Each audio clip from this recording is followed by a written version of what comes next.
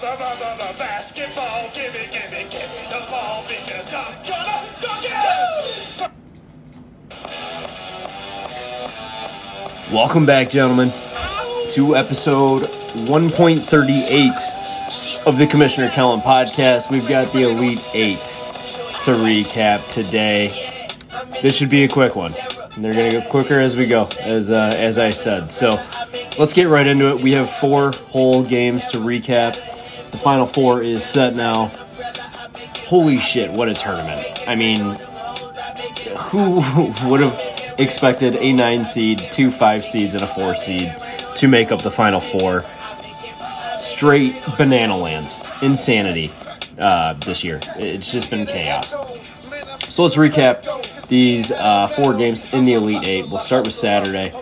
Everybody's favorite pick of the draft, UConn. They absolutely crushed Gonzaga by 29. 4 seed UConn collects 7 points for the win, plus 1 upset point. And that keeps Chris Barnes kind of in cruise control at this point, it appears.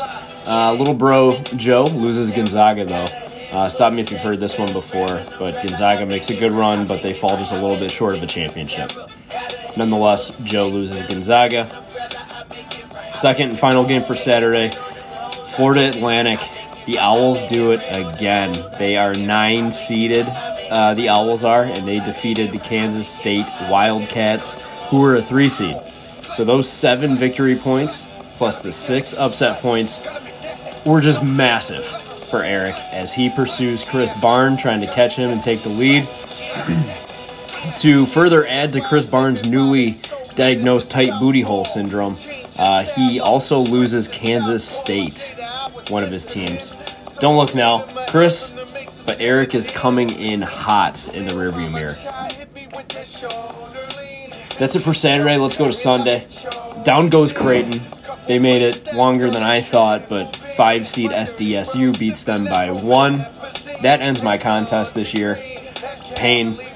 Happy, though, is Joe Bonds, who grabbed 7 points for the win in this one. No upset points, though. Final game for the weekend, Eric's dogs just keep fighting. Miami storms back from a double-digit deficit and ends up handling Texas by 7 points. Eric collects another 10 points for this one.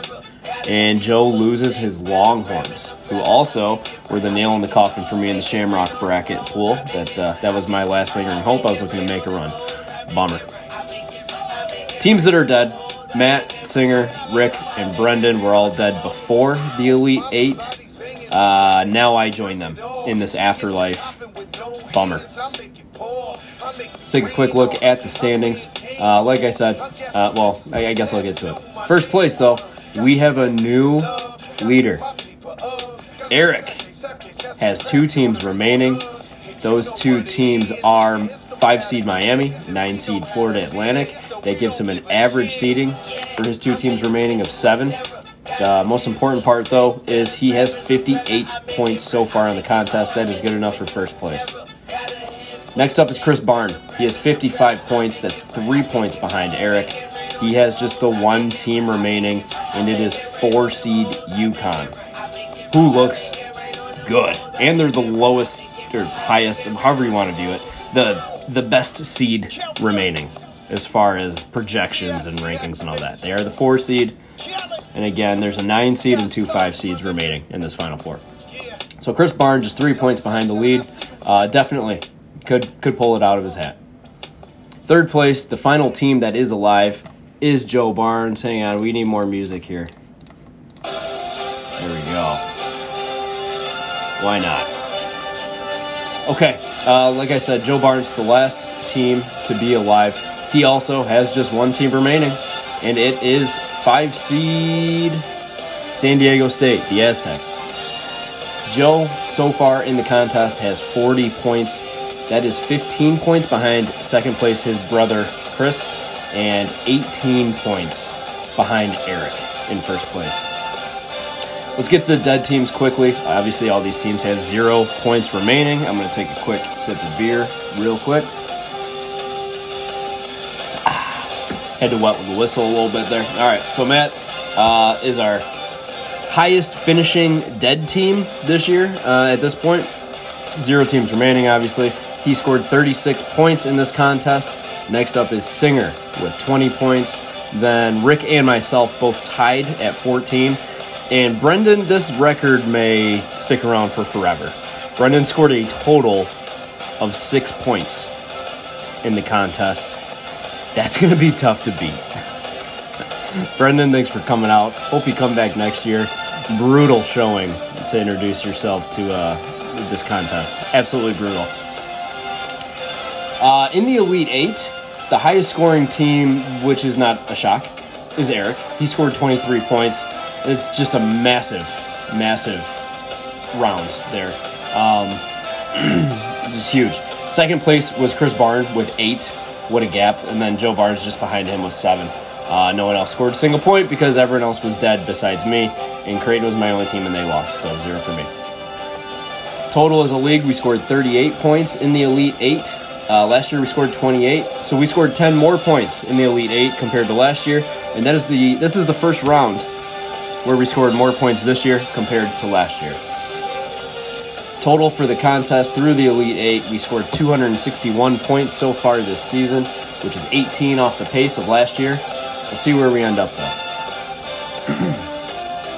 Okay, let's do a quick kind of like standings, tiers kind of thing. There's only 3 teams remaining, so this won't take long at all. There's only 2 tiers, contenders and pretenders. And the pretenders are easy. If you're dead, you're not going to win this contest. Really strong analysis right there. Thanks for coming to the podcast. The next tier, the contenders. It's the 3 guys that are still alive. It's Eric with 2 teams remaining. It's Chris Barnes, and it's Joe Bonds. There's 4 possible scenarios here. The thing that's different. Need music before I get into my scenarios. There's 4 possible scenarios here. Let me break it down. Eric has a team in each of the 2 Final Four matchups. He could have this thing wrapped up if both of his teams win and meet in the championship. That's the same way Joe won this thing last year. So that is scenario 1. Eric's 2 teams remaining, FAU in Miami. They both win their Final Four matchups. Obviously, Eric can't lose in that way. These next 2 are fun. Scenario 2. Eric's FAU squad beats Joe's SDSU team, and then Eric loses his other matchup versus Chris Barnes' UConn team. That would mean, obviously, that Joe is dead, since SDSU is his final team. Then, the winner of UConn versus FAU in the Natty will determine our winner between Eric and Chris Barnes. Scenario 3. Flip it. Scenario 3 is Eric's FAU squad loses to Joe's SDSU team, and then Eric wins his other matchup versus Chris Barnes' UConn team. Chris Barnes is obviously dead then, since UConn is his final team and they get knocked off. And then, unfortunately for the league, the Natty does not matter in this scenario. Even if Joe's SDSU Aztecs win the championship, he can't catch E. He'll fall 3 points short if the Aztecs do win the Natty. So, Joe, you need to root against Eric in both matchups just to stay in the game. Scenario 4. Eric loses both matchups. So, UConn versus SDSU will determine which barn bro is our champ. This hasn't been mentioned yet. Shame on me.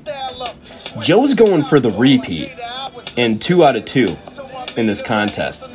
Joe's going for a dynasty before we even have multiple years of data to look at. Joe, you may have figured it out, man. I don't know what your strategy is, but let's sit down. Let's talk. Let's pick that brain a little bit so I can have a little better of a showing next year.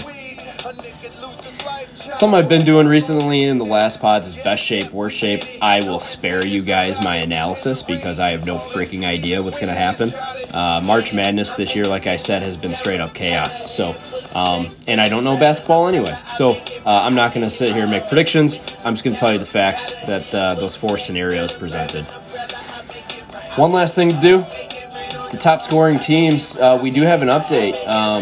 Florida Atlantic has overtaken Princeton so far in this contest. So Florida Atlantic is our top-ranked team now. They have scored 28 points as a 9 seed. I believe they've had upsets the entire way through the tournament.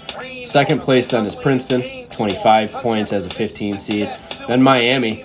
That's crazy. Eric has teams 1 and 3 on this contest. That is outstanding. But Miami as a 5 seed has scored 24 points.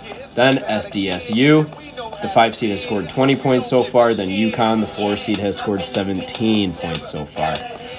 The next teams are FDU, Creighton, Arkansas, Furman, Gonzaga. I think that's enough. We'll end it there. Please, please, please, especially as we're heading into the Final Four, please double check my work on this. Please double check your teams. If you're feeling froggy, double check someone else's teams. This is all extremely manual. I do it while having a beer or two. It doesn't take long, but it's very easy to make a mistake. So please double check at least your team. Feel free to double check other people's as well. But the Google Sheet is updated, obviously. Yeah, I'll see you boys in the Final Four. We'll recap it after that action is done. See you, boys.